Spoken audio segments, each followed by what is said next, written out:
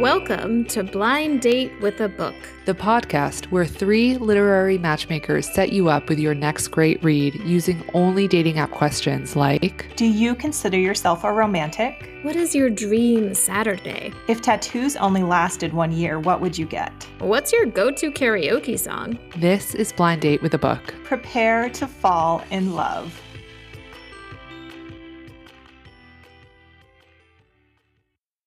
Welcome to Blind Date with a Book, the podcast that sets you up with your next great read. We're coming at you with a special bonus episode as a little teaser before we start Season 2 in spring 22. This episode, we are going to be bringing you recommendations for books about love. Either positive experiences with love, negative experiences, family experiences, romantic, and everything in between.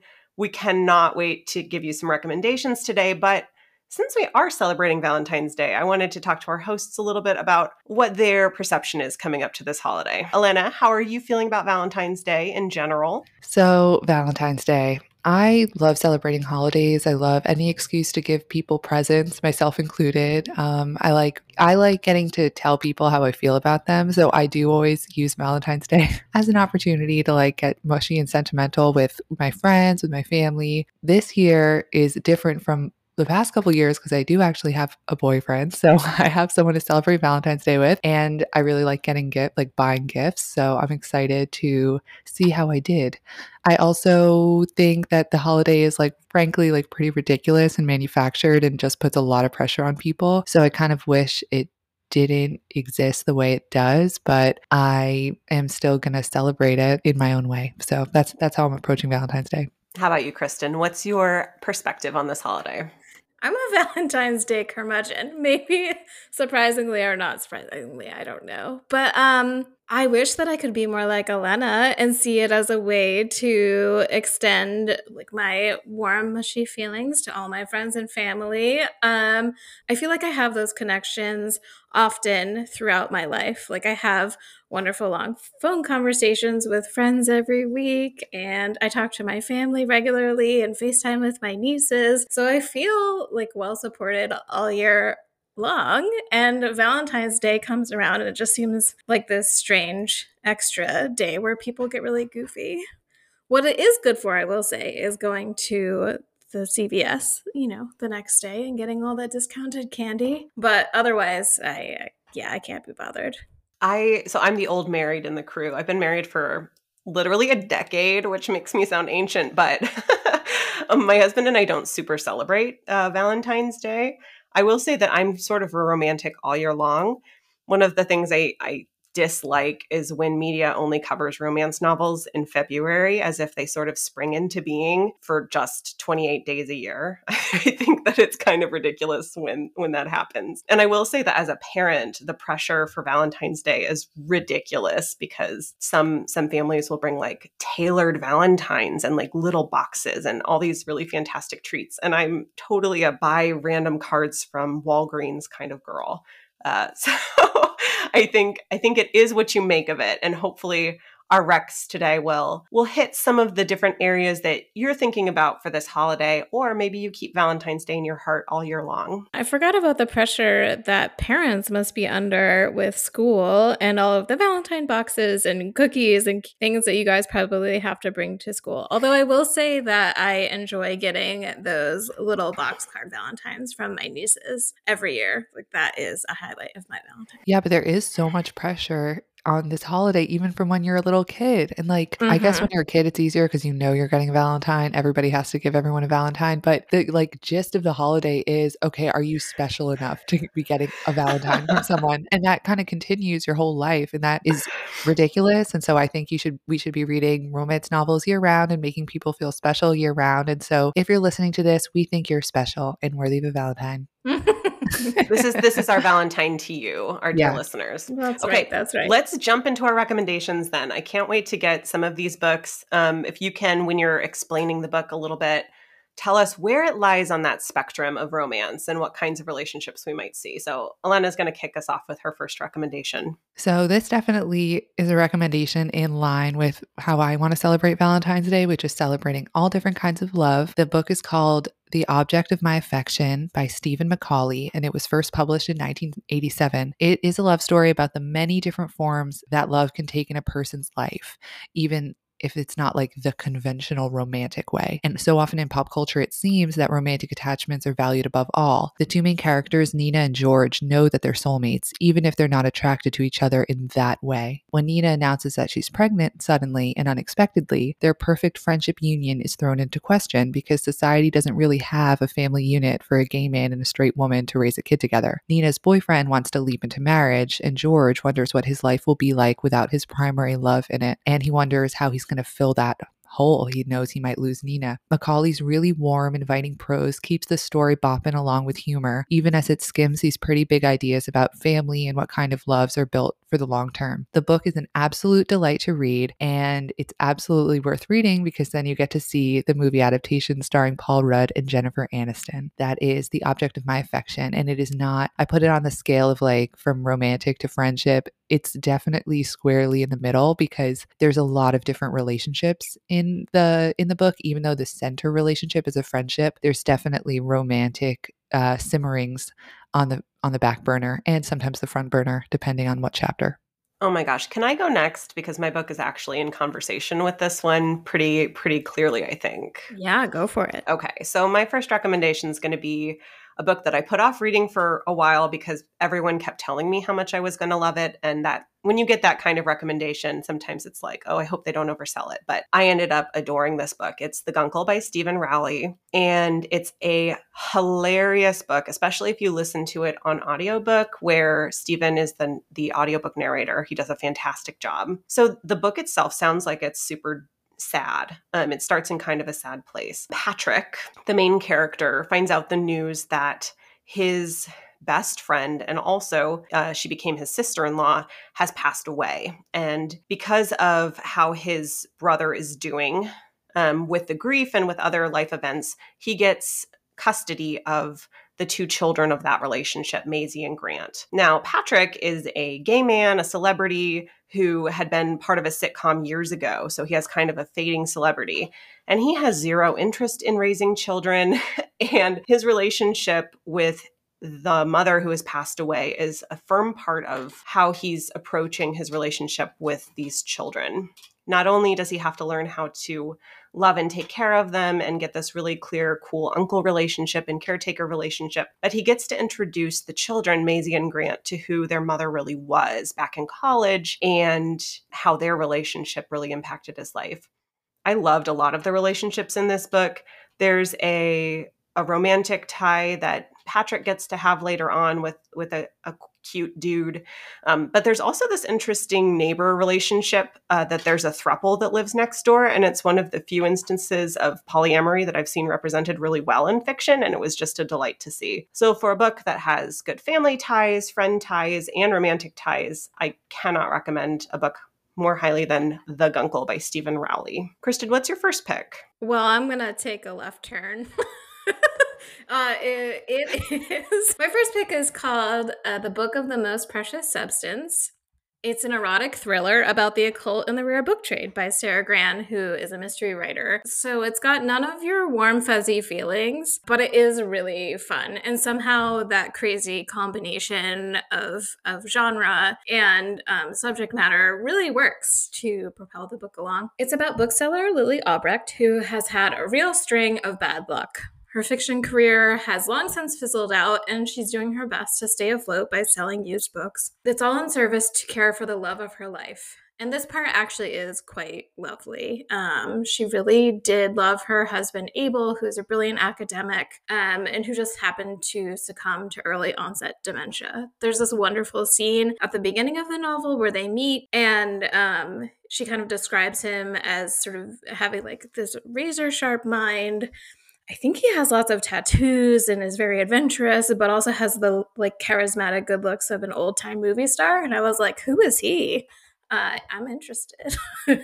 But she has to go into the book trade to pay all the bills once his health deteriorates. So when a fellow bookman approaches Lily to ask for her help in finding a mysterious 17th century manuscript, the Book of the Most Precious Substance, she seizes the opportunity to strike it rich and sets out on a quest with a sexy librarian to find one of the last remaining copies. Gran throws in lots of red herrings along the way, because what would an erotic thriller be without a few murders, a few practicing magicians, and sex magic? So this book is plenty of fun, but it does have some pretty dark edges, especially at the end. So fans of the film The Love Witch or Deborah Harkness's Oxford trilogy should absolutely pick it up. Just don't expect a happy ending. I think the most fantastic thing about that is that like going into the book trade is going to pay off your bills. If you find the right buyer.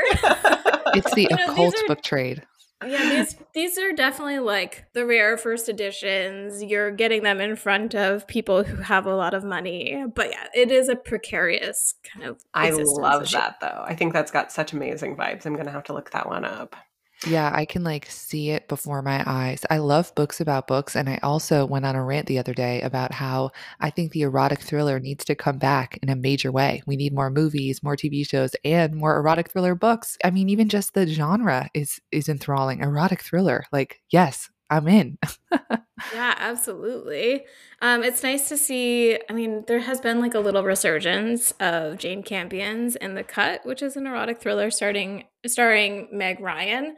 I think because of Jane Campion's new movie, but it's an interesting film, and it kind of tanked Meg Ryan's career because people were so used to seeing her as this, girl next door, queen of the rom-com. Okay. All right, Elena, what vibes do you have for your next pick? So my next pick, we're going to go the conventional romance novel route, because whenever people are coming to me for recommendations for romance novels, 99% of the time I tell them to start with these books. The Brown Sisters trilogy by Talia Hibbert. The books are called Get a Life, Chloe Brown, Take a Hint, Dani Brown, and Act Your Age, Dani Brown, and they were published between the years of 2019 and 2021. They're rom-coms in the sense that they're legitimately funny. Like I got the same laugh out loud vibe reading the incredibly witty dialogue that I did reading Angus Thongs and Full Frontal Snogging as a teenager. And those are still like my gold standard for like what a rom-com should be. They really have a lot of heart too.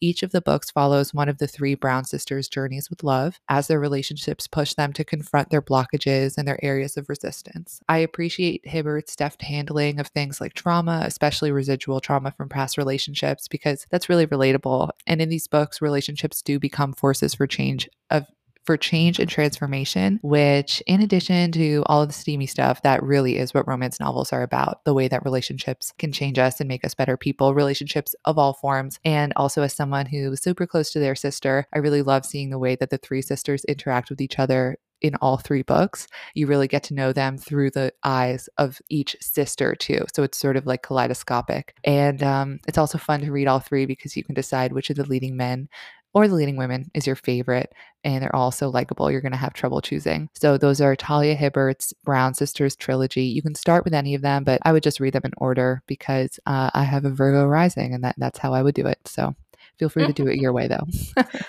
Elena, I think that your matches and my matches are dating because the one that I picked for my rom-com pick has been described as a YA Talia Hibbert. And it also would appeal to people who love Nicola Yoon. So it's called Happily Ever Afters by Elise Bryant.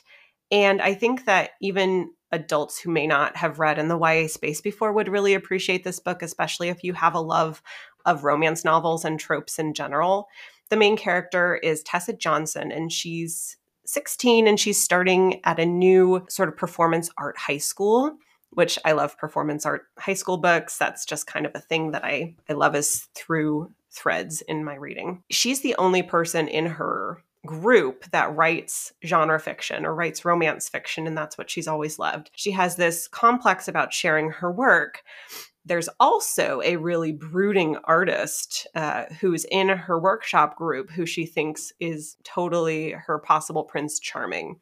She has never been kissed or dated before, and her best friend thinks that she needs to make a to-do list of things in order to know that she understands what love really is and get over her writer's block. But there's also a cute boy next door who ends up being a great friend and maybe more, question mark. So this is a good book to start with, Happily Ever Afters. And then Elise Bryant's second book in the series just came out recently. So once you finish this one, you'll be able to dig right into the second book and pick up where the story left off, which I think is also very satisfying. That sounds wonderful. And I also am happy that you gave Nicola Yoon a shout out because she writes such beautiful love stories. I mean, I think she's another YA author who you can read if you're an adult and really be swept away by because, like, you get the immediacy of teenage love, but really beautiful prose and, like, the sentences strike you when you read them. I think the one I'm thinking of is The Sun is Also a Star. Is that the one that's like in New York City over one day? I don't remember the name of it. I think so. I think so. I think that's it. It's so good. Oh my God. So this book sounds great though, Rachel. I want to check it out. Yeah, it's great. All right, Kristen, what's your second read? Okay, my second pick also has a blocked writer and kind of a brooding, handsome man character. It's just a much darker version of the storyline. This is Julia May Jonas's debut novel, Vladimir, a thrilling exploration of lust and power lurking in the corners of where else? The English department. We're all good lust and power storylines originate.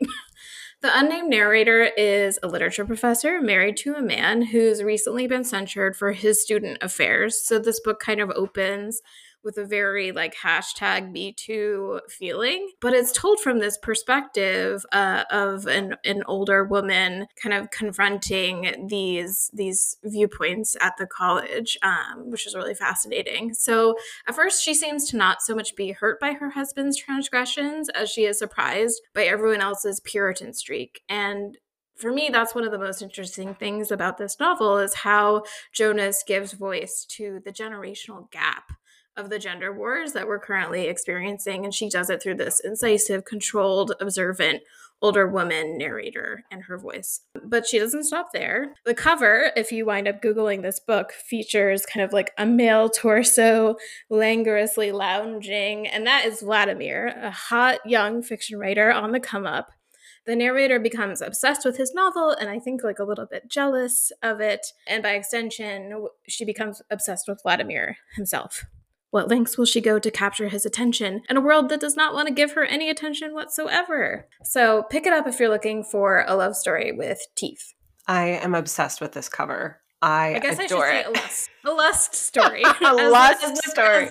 As the cover denotes. Like if I could get this cover blown up as a poster for my room, I absolutely would. It's the best cover of the decade. I mean, it really tells you what the whole book is about. It's about Vladimir. Yeah, absolutely. Yeah, the font, like everything is perfect. A plus. I know A plus. And that emerald green color too. Yeah. That is extra sensuous. So Vlad the Impaler. All right.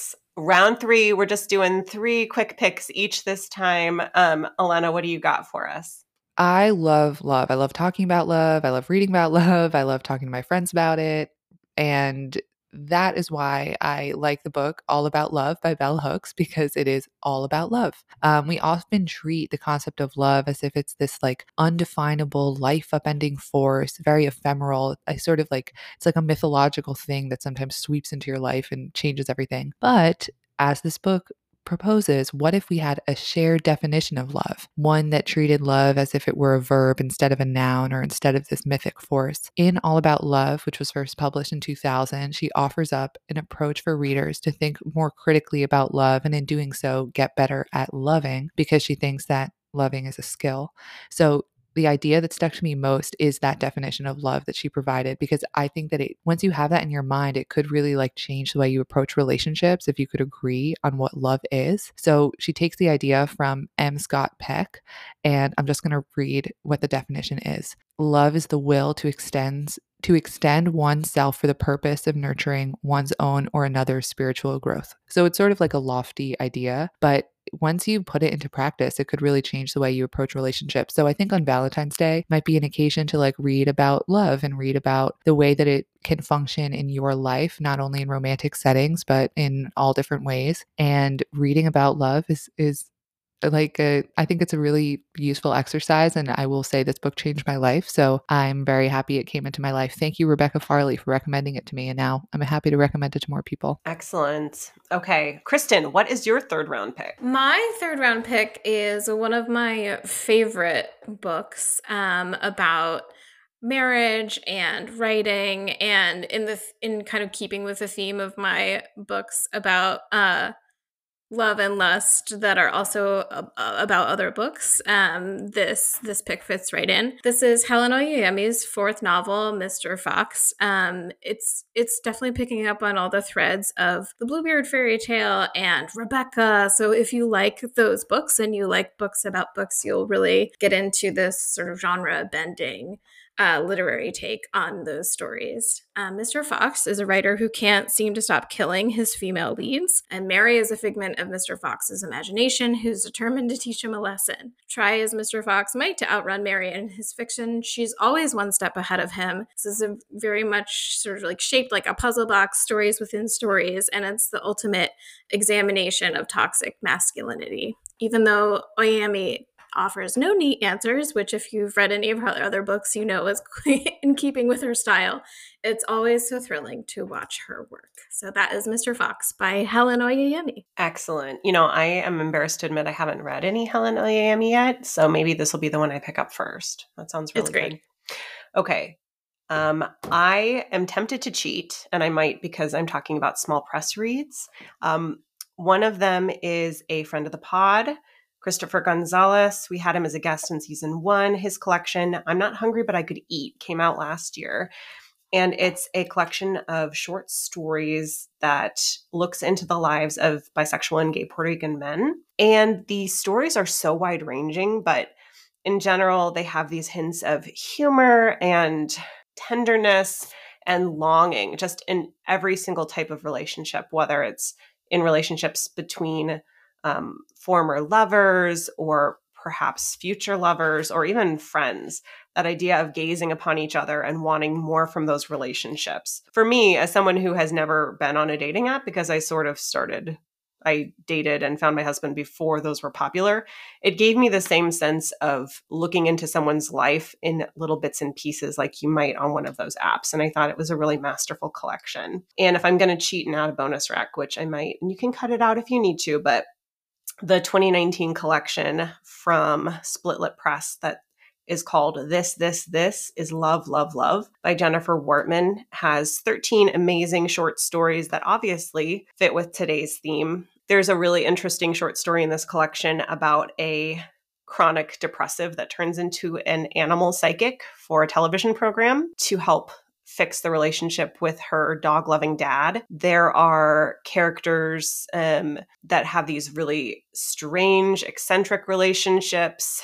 But what I really love about Wortman's prose is that there's lots of dialogue, and you really have to read into the character relationships in that dialogue. So if you're not someone who's read a lot of short stories before, you find it a hard genre to get into, this is a really accessible collection that reads almost like a play or a screenplay, and you can really hear those character interactions. So I know I cheated, but 2 short story collection recommendations. I'm Not Hungry, But I Could Eat by Christopher Gonzalez that came out from SFWP last year. And then This is Love, Love, Love by Jennifer Wortman from Split Lip Press. I don't think that that's cheating. I think that that's just in the spirit of Valentine's Day. There can never be too much love. There you go. Especially love for small presses. We love Yes. you guys and the work you do. Well, we cannot wait to bring you our second season of episodes. We've started recording them and they're fantastic so far. So keep an eye out on your feed for the next season of Blind Date with a Book coming soon. And in the meantime, you can catch up with us on Instagram at BookMeetCute or on Twitter at BookMeetCute, or you can find out all of our old episode information at blinddatewithbookpod.com. Thanks for listening to Blind Date with a Book. Our show is produced and co-hosted by Kristen Evans, Rachel Mans-McKenney, and Elena Nicolau. Our showrunner is Rachel Mans-McKenney, and our sound editor is Elena Nicolau. Kristen Evans handles web design and newsletter production. Our theme music was written by Alex Bozzi, and our logo was designed by Chelsea Hill.